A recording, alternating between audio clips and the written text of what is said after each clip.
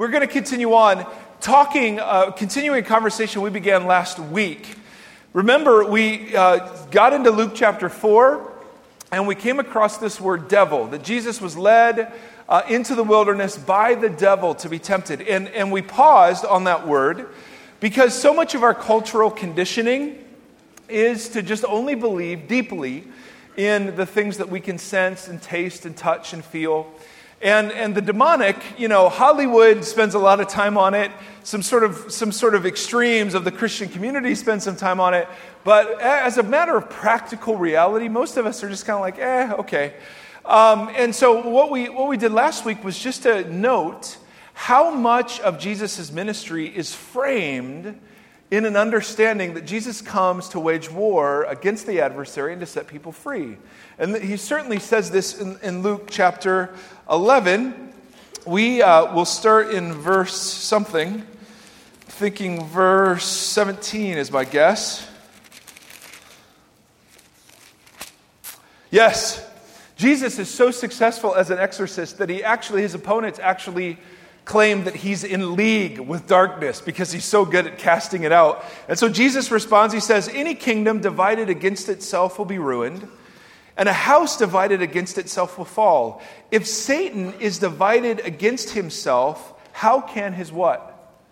His kingdom stand?" In other words, his response is, listen, if by Satan I'm casting out Satan, that doesn't make any sense. His kingdom would be divided against itself and will be fall. But notice, Jesus is now speaking not just of his kingdom. He goes around announcing something called the kingdom of God. Now he's speaking of another kingdom, a kingdom of someone called the Satan.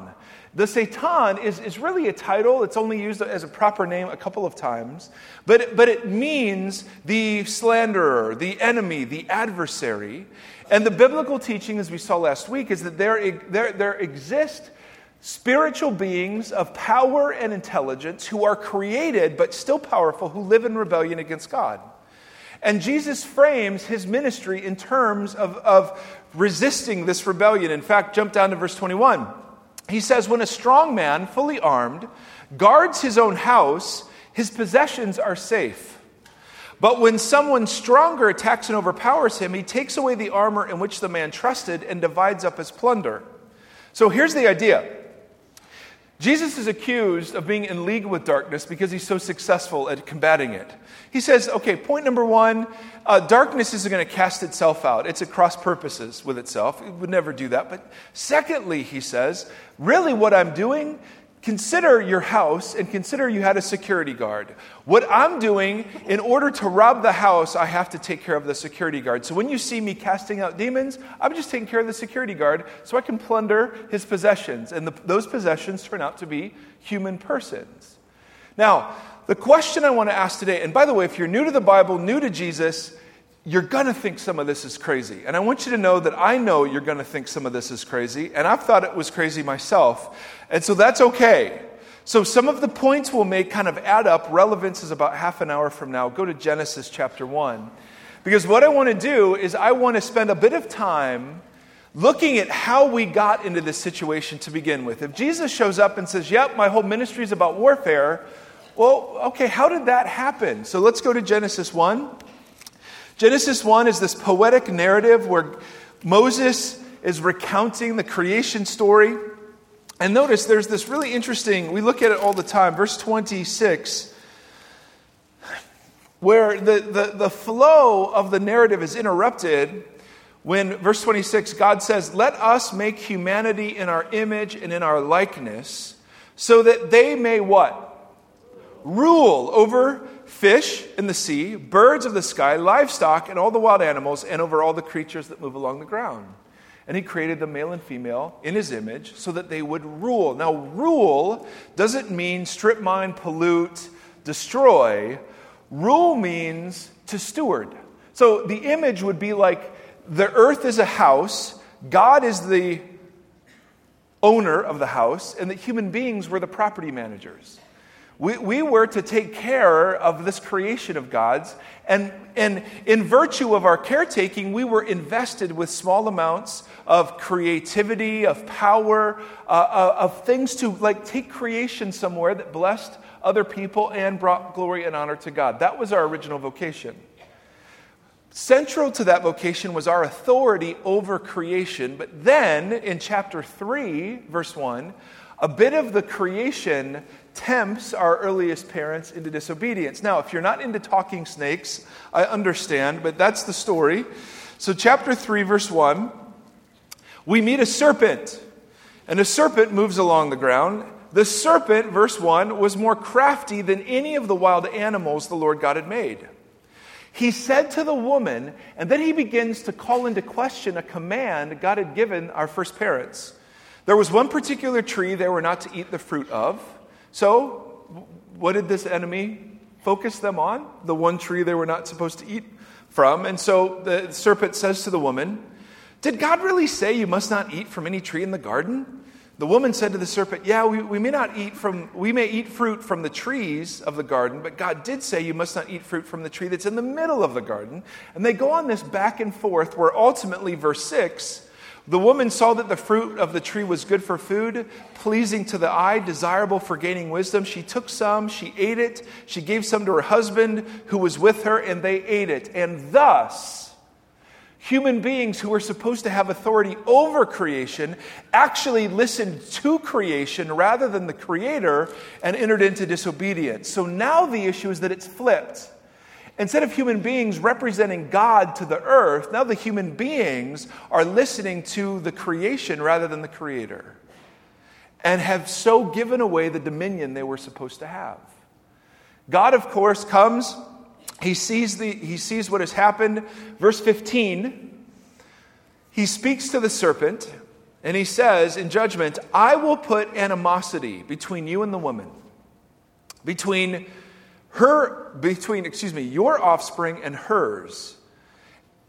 And then there's this he that's introduced here. So it's in plural, "I will put enmity between you and the woman, between your offspring and hers." And then there's a he who will come and crush your head, serpent, and you will strike his heel. And we believe this is kind of the earliest promise that God is about to do something that will reverse the introduction of sin and death into the world that just occurred. But I want you to notice, now, what is life going to be characterized by? Enmity. That now this cosmic, this rebellion that was in human hearts, now it's going to be made permanent, at least for a time being. And so the scriptures talk about the fact that rebellion isn't just a human issue, but it was an angelic issue too. Now look at me for a second. Now we're going to get into some crazy stuff. You may be thinking, we've been in crazy stuff, but let me take it even crazier. Okay, so this is going to raise more questions than it answers. There are people that are going to disagree with what I'm about to say. The goal isn't for you to agree. The goal is for you to wrestle with the text with a group of people and come to your own conclusions, okay? Let's fire up the iPad. The point of this series of slides is to say that there seems to be an undercurrent in the Old Testament that speaks that rebellion didn't just happen in the human realm, it happened in the angelic realm too. So you get a passage like Genesis 6. When human beings began to increase in number on the earth and daughters were born to them, the sons of God saw that the daughters of humans were beautiful, and they married any of them they chose. Now this is one of those really wacky passages, because there are some that read the phrase sons of God as code for angelic beings. That what angels did is they manifested themselves in the flesh and they began to marry with humans and produce children. Now, I no idea how that exactly worked, except to say this begins the flood account where God looks at the earth and says, it is so wicked I have to literally start over with one family. The idea, though, and again, there are other ways of understanding sons of God here, but the point I want to begin to make is that there are these hints in the Old Testament that something is wrong, not just in the human heart, but in the angelic world too. In fact, we flip over to the book of Daniel. Daniel has received a vision. Daniel prays, hey God, what does this vision mean? And then he waits 3 weeks for an answer. An angel shows up, and notice what the angel always has to say. In angel training school, they always say, first off, you have to say, do not be afraid. So, do not be afraid, Daniel. 21 days ago, since the first day that you set your mind to gain understanding and to humble yourself before God, your words were heard and I've come in response to them. But the prince of the Persian kingdom resisted me 21 days. Now, he's not speaking of a human prince. This is an angel speaking. So he's talking about another angel who had authority over the Persian kingdom. There's a passage in Deuteronomy that seems to suggest that angels had authority over nations. Right? I know. If you're going, I don't get this, welcome.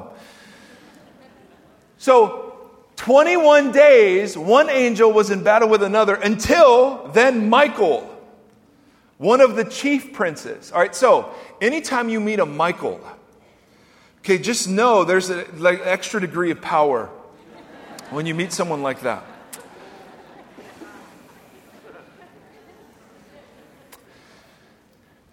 Then Michael, one of the chief princes, came to help me because I was detained there with the king of Persia. Now I've come to explain to you what will happen. So, why doesn't God always answer prayer? Well, one of the answers is, we sent the angel right away to answer the prayer, but he was in battle for 3 weeks, and so we had to call back up. And you go, really? Right? Does anyone else go, really? But what I want you to see is that there were now powerful angels resisting God's will on the earth. In fact, you get this really interesting psalm where God seems to speak to other gods. Now, these are small g gods. This is code for angels. God presides in the great assembly. So the image is like he's sitting with his council. He renders judgment among the gods. Now again, there's only one God. Don't get confused by the word. He's talking about powerful spiritual beings, but they're still created. They're not eternal. They're not infinite. But notice, he's judging them. He says, how long will you defend the unjust and show partiality to the wicked? Defend the weak and the fatherless. Uphold the cause of the poor and the oppressed. Rescue the weak and the needy. Deliver them from the hand of the wicked. The gods know nothing. They understand nothing. They walk about in darkness. All the foundations of the earth are shaken. I said, you are gods, and you are all sons of the Most High, but you will die like mere mortals. You will fall like every other ruler.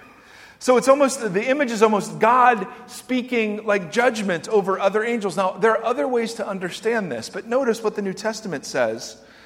2 Peter, for if God did not spare angels when they what? But sent them to hell, putting them in chains of darkness to be held of judgment. And then Jude, hey Jude, though you already know this, I want to remind you that the Lord at one time delivered his people out of Egypt, but later destroyed those who did not believe. And the angels who did not keep their positions of authority, but abandoned their proper dwelling, these he has kept in darkness, bound with everlasting chains of judgment. Now, if you're going, what? Yes, I'm with you on the what. But there is a thread of biblical teaching that suggests that rebellion didn't just happen in the human realm, it happened in the angelic realm, and it happened in a way so that the very structures of human society are fallen to, not just the people. Okay, in fact, don't flip, I'm just going to flip on the iPad. Ephesians chapter 6. For our struggle is not against flesh and blood, but against, and notice the words he uses, rulers, authorities, powers, and spiritual forces of evil. Now, he's not saying the same thing 4 times. There's actually a really compelling argument that can be made. He's delineating different classes of fallen angels. Now, again, there are some people that learn this, and they get so wrapped up into learning the names and the hierarchies that they get disqualified from following Jesus. Because the story, and the Bible, by the way, doesn't feed this. It just hints at it. Because the story isn't about the fallen angels. The story is about how Jesus triumphs over everything. So I bring this up not to confuse anybody or not to feed into an unhealthy fascination, but to simply say there is a thread of Old Testament teaching that suggests that it's not just individual humans that are fallen, but also angels that are fallen too. And these angels, some of them seemingly have authority over human structures. And so it's not just individual human beings that are fallen, but it's human institutions that are fallen too. And that is why when we talk about Nazi Germany, the sum is greater than the individual parts. There's something super added. There's something energizing, a mob mentality. When you see violence overtake a group, it's bigger. It seems like it's bigger than just the individual human disobedience there. So I want to paint that picture in order to simply make this point. There exists on the earth to this day an opposite but unequal kingdom that is governed by this prince of these fallen angels called the Satan. He is known as the adversary, the enemy, the tempter, the deceiver. He goes by various titles. But this kingdom is not a battle. It is a battle, but it's not a battle of equals. It's a battle of opposites. And the scriptures insist that you and I, simply in virtue of being born, are born into the bad kingdom. Go, if you would, to Romans chapter 5. You and I, by simply in virtue of being human, are born into this dark kingdom. Romans chapter 5, notice what Paul says here. When he's reflecting on the effects of the disobedience of our first parents, he says, verse 12, therefore, just as sin entered the world through one man, and death came through sin, and in this way death came to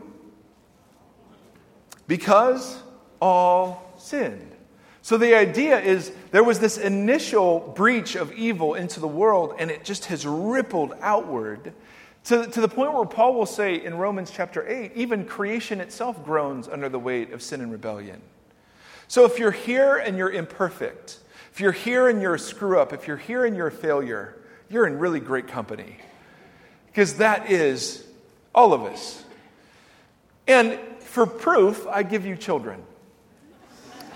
We were all children once. Some of us have children, and they're beautiful. They're glorious. They're wonderful. But no one has to teach them to be selfish. No one has to teach them to insist on their own way. No one has to teach them to be ungrateful. We have to always teach them the opposite, right? There's something, it seems, in the very core of us that's bent. So point number one, there exists an opposite but unequal kingdom on the earth. Point number two, we're born into that kingdom. Point number three, that's why Jesus says you have to be born again.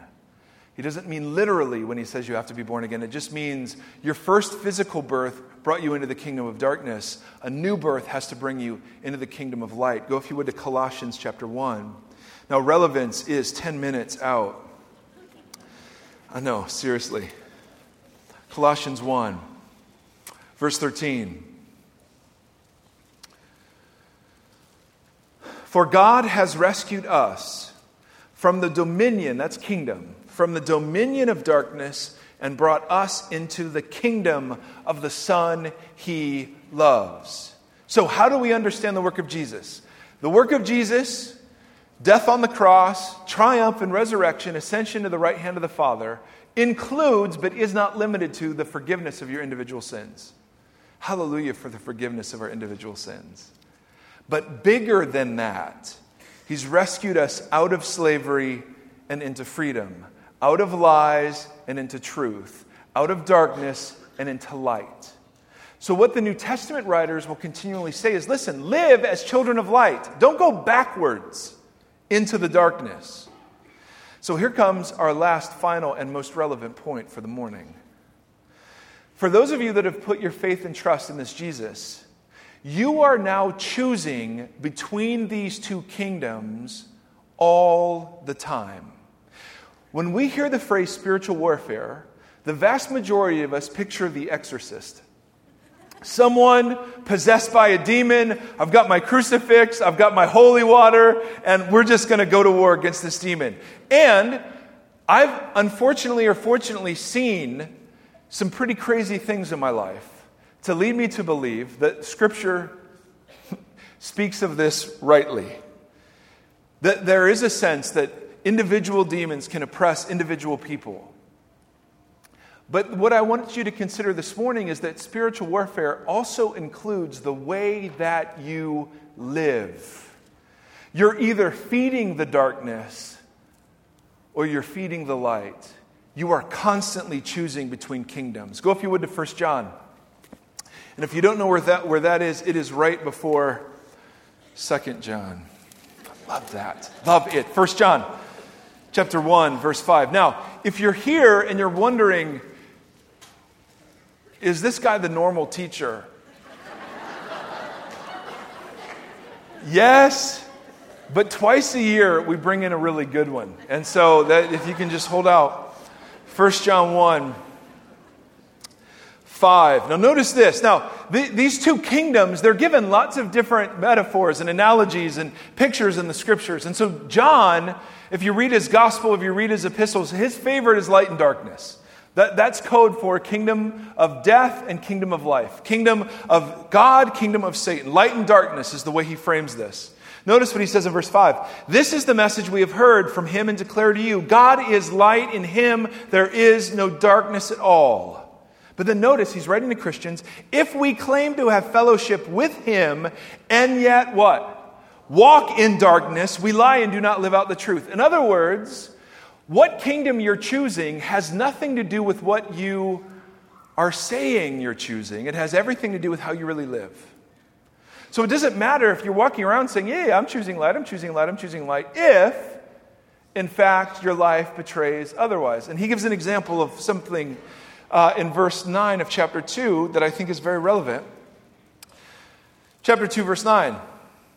Anyone who claims to be in the light, all right, a follower of Jesus, but hates a brother or sister, and here he's meaning another believer, is still in darkness. So, let's talk about hatred for a second. How many of us, if asked, who is my enemy, can think very specifically of people or groups of people? Yeah, there are a few of us. Thank you for being honest. I can think of a few.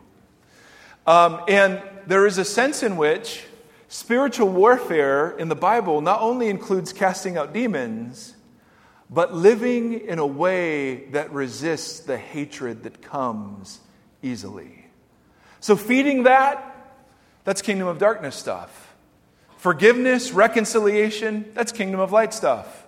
Flip over, if you would, to the book of 2 Corinthians. See, spiritual warfare turns out to be how you live every day as you're choosing between kingdoms. Go to 2 Corinthians chapter 2. Now, in 1 Corinthians, a man named Paul is writing to a church. And there is somebody in pretty blatant sin in the community. And evidently the sin is very public, the sin is very ongoing and repetitive. And Paul says, listen, for the sake of the community, you have to expel this person from it, in the hope that their separation from the fellowship of believers will make them come to their senses and they'll repent. So that's in the first letter, 1 Corinthians. Evidently that worked. Because in 2 Corinthians, Paul is again talking about this issue. And notice what he says. In verse 8, he says, I urge you, therefore, to reaffirm your love for this person. Another reason I wrote you previously was to see if you would stand the test and be obedient in everything. Because that's not fun to ask somebody to not come any longer to a church. But notice what he says here. Anyone you forgive, I also forgive. And what I have forgiven, if there was anything to forgive, I have forgiven in the sight of Christ for your sake, in order that Satan might not what? Outwit us, for we are not unaware of his schemes. Now listen.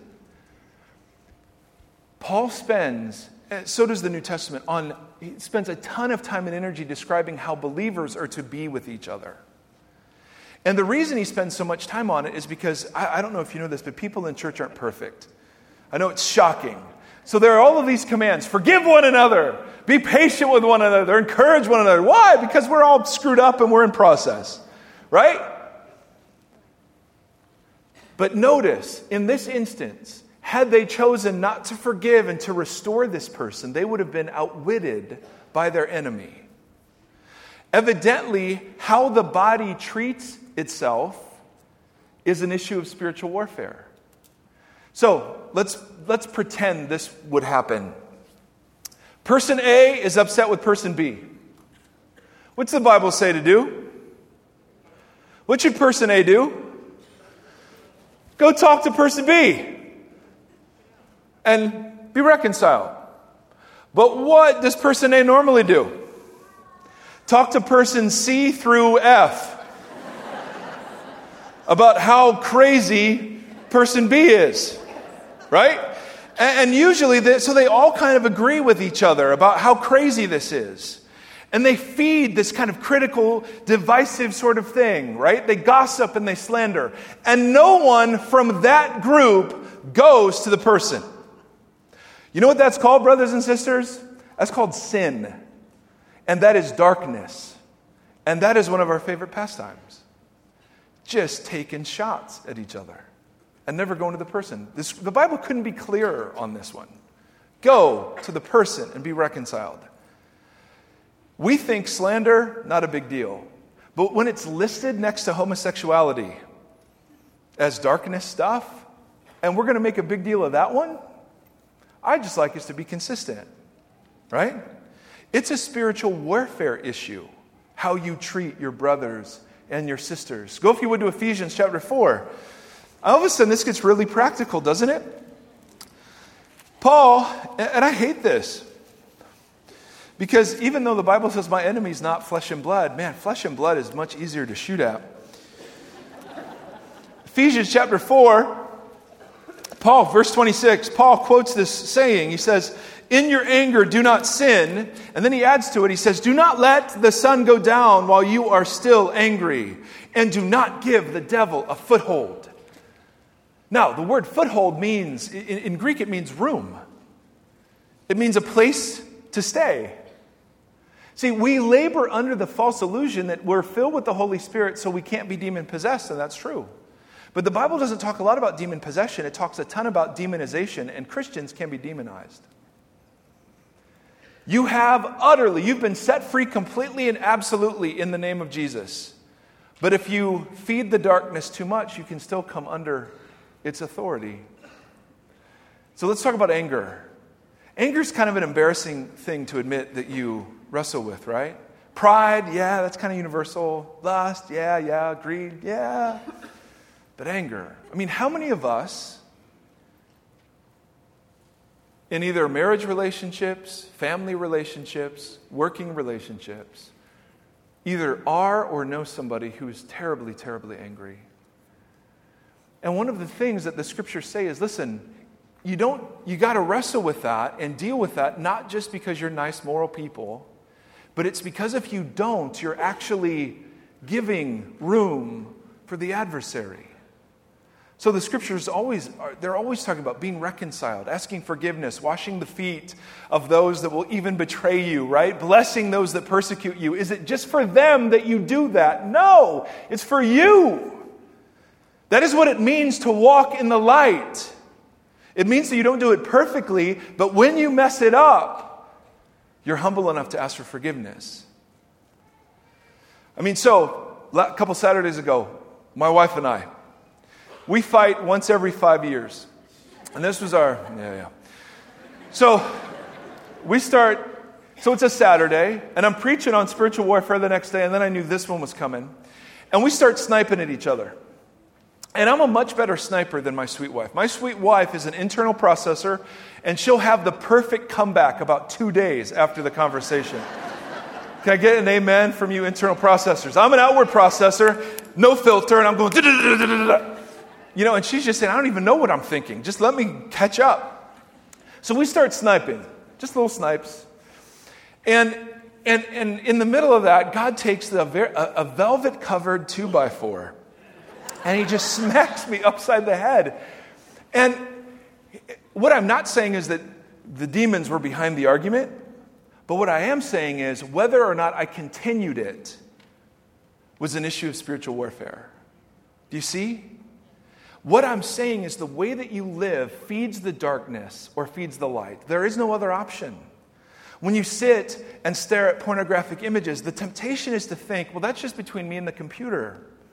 I'm telling you that is an institutional evil that you are feeding, and you are ceding authority in your heart over to it. Why does racism matter? Just because we're nice people? No, we believe that we are to live in revolt to the powers that want to label, classify, and divide humanity in all of these different ways. I mean, Paul couldn't be clearer. In Christ, there is not male or female, Jew or Greek, slave or free. All of that stuff is rendered obsolete. But it's an issue of warfare. Why? Because when you turn your back on the reconciliation that Christ offers, all you're doing is feeding darkness. Why is violence such a fascination for our community? Right? We have entire sports that are dedicated to two people pummeling each other into one. Why do we care about that? Is it because we're Puritans? Why do we care about what we watch? How many Christians are held in absolute fearful captivity because all they do is fill themselves with talk radio? I mean, Google fear-based advertising and see how effective it is. So if all you're doing is saturating yourself with political fear, it's really hard to be a person of hope in that scenario. So are you feeding the darkness or are you feeding the light? End of story. With your sexuality, I mean, the scriptures say the tongue holds the power of life and death.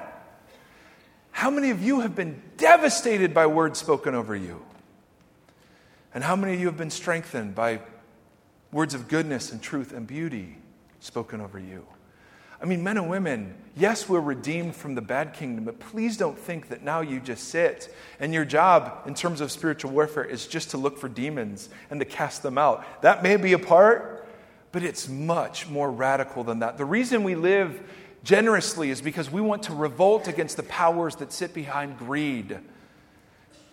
The reason we seek forgiveness and to be reconciled, we want to revolt against the powers that say revenge and that hurting another person in response to your hurt is the way to find satisfaction and fulfillment. See, we are the most subversive group of people in the history of the world, but far too often we're just adding to the darkness instead of subverting it. And so, brothers and sisters, I want you to see your life as warfare.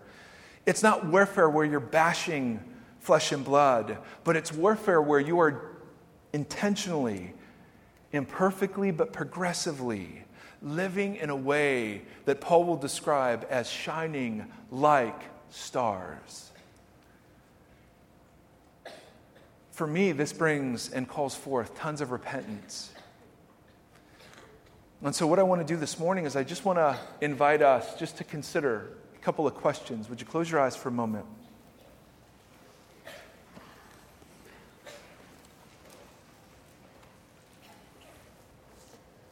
These aren't fun topics for me to talk about. They're not fun questions for me to ask.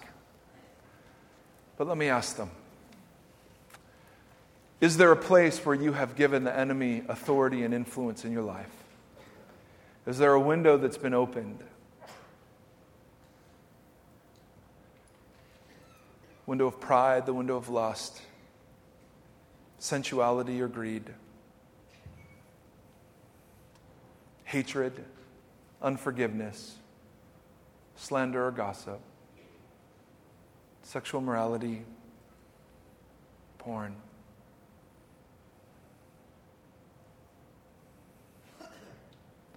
We're people called not to live in darkness, but to live in light. And we're not called to be afraid or obsessive, but to be aware and hopeful. So if you're like me, perhaps God brings something to mind. You bring that before Him. And I do believe there's a place for renouncing that thing. Of not only claiming forgiveness, but of renouncing that way of life. And asking God what repentance looks like. What does it look like to close that door? What does it look like to forgive? What does it look like to be reconciled? What does it look like to humble yourself and ask forgiveness?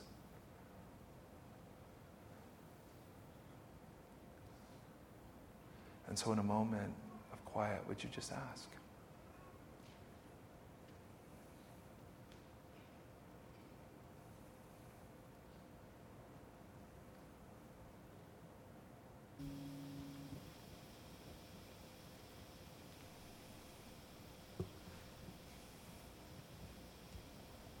Father, we are a group of people that seek to join the revolt against the powers and the principalities that was so beautifully manifest in the life and ministry of your Son.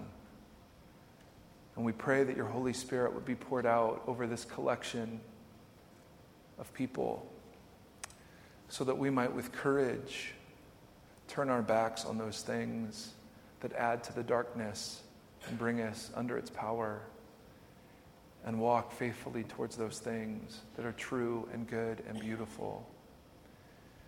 And so, Father, would you do work for us that we can't do ourselves?